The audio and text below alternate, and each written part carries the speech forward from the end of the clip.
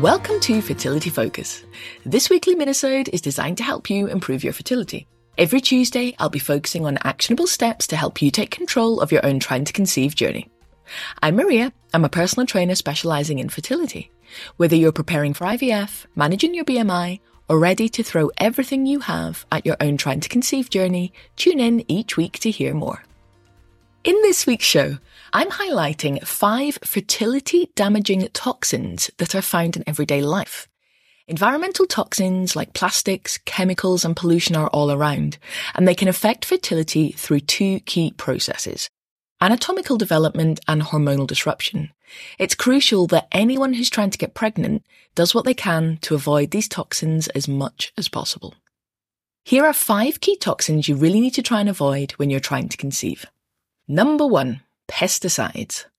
A study published in 2017 found that eating fruits and vegetables with high amounts of pesticide residue, for example strawberries or grapes, may reduce women's chances of conceiving and bearing children. The study found that women who ate more than 2 servings of high pesticide fruits or vegetables each day, compared with women who ate an average of 1 each day, were 18% less likely to become pregnant and 26% less likely to have a live birth than women with the lowest exposure. For this reason, it's really important to avoid pesticide-grown fruit and vegetables wherever possible. And the way to do this is to eat organic fruit and veg whenever you can. Number 2. Bisphenol, or BPA-A, is an industrial chemical used since the 1960s. It's used in plastics manufacturing and added to lots of everyday items, including food containers, plastic water bottles, items packaged in plastic containers, canned food, toiletries, and menstrual products. The issue is that it's a phytoestrogen, meaning it may act on estrogen receptors in both males and females, and can lead to inflammation or cause damage to cells. Animal research has suggested an association of BPA with ovarian cysts, uterine polyps, vaginal adenosis, and impaired implantation in IVF patients. Research has also found higher BPA concentrations in women with PCOS, and there is increasing evidence of insulin resistance and hyperandrogenism, which is higher than optimal male hormones, associated with increasing BPA concentrations. The good news is that most people are not exposed to levels that are too high. However, for anyone going through fertility treatment, including IVF, it is worth doing the following. So don't microwave polycarbonate plastic food containers. Although polycarbonate is strong and durable, over time it may break down from overuse at high temperatures. Plastic containers have recycle codes on the bottom. And some, but not all, plastics that are marked with recycle codes 3 or 7 may be made with BPA. So try and look at the items and avoid using them. You can also reduce your use of canned foods and use glass rather than plastic wherever possible. Number 3. Heavy metals. Heavy metals that have been found to affect reproductive activity include lead, mercury, cadmium, and arsenic. We can be exposed to these heavy metals through the natural environment. For example, lead exposure through paint, or mercury and arsenic exposure through food and water supply. They can also be found in cosmetics. And for anyone who still smokes, note that increased cadmium levels are also noted in cigarette smokers. And in a small prospective study of infertile couples undergoing IVF, decreased oocyte fertilization rates and implantation rates were noted in patients with increased cadmium levels. In order to avoid exposure to heavy metals, consider doing the following.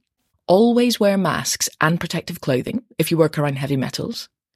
Remove shoes before coming into your house, as many metals accumulate in dust and dirt, so it's better to be safe and keep as much dirt outside the home as possible. And if you're eating fish, pay attention to the local fish advisories regarding mercury levels and be aware of potential sources of lead exposure. Number 4. Chlorinated water. Whilst chlorination of drinking water has been hugely important for our health, drinking chlorinated water is associated with an increased risk of stillbirth. And research found that women drinking chlorinated water were far more likely to deliver a child with smaller body length and smaller head circumference. Different countries have different levels of chlorine in the water.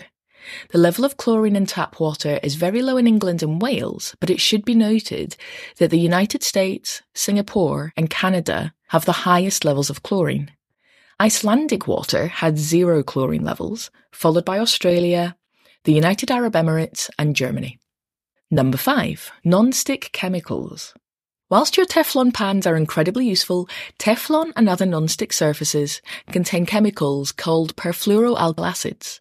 This becomes a problem when the non-stick surfaces chip or crack, as these chemicals can then make their way into your body. These chemicals have been linked to both male and female infertility, and sadly, in utero exposure to these chemicals has also been linked to future male infertility, meaning if you expose your baby to these chemicals while you're pregnant, he may have infertility issues later in life.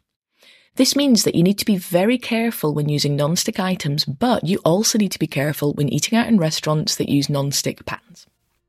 If you really want to make sure you work out regularly with people who truly understand what you're going through, then follow me on Instagram at @fitness_fertility, where you will find my community of thousands of women who are also trying to conceive.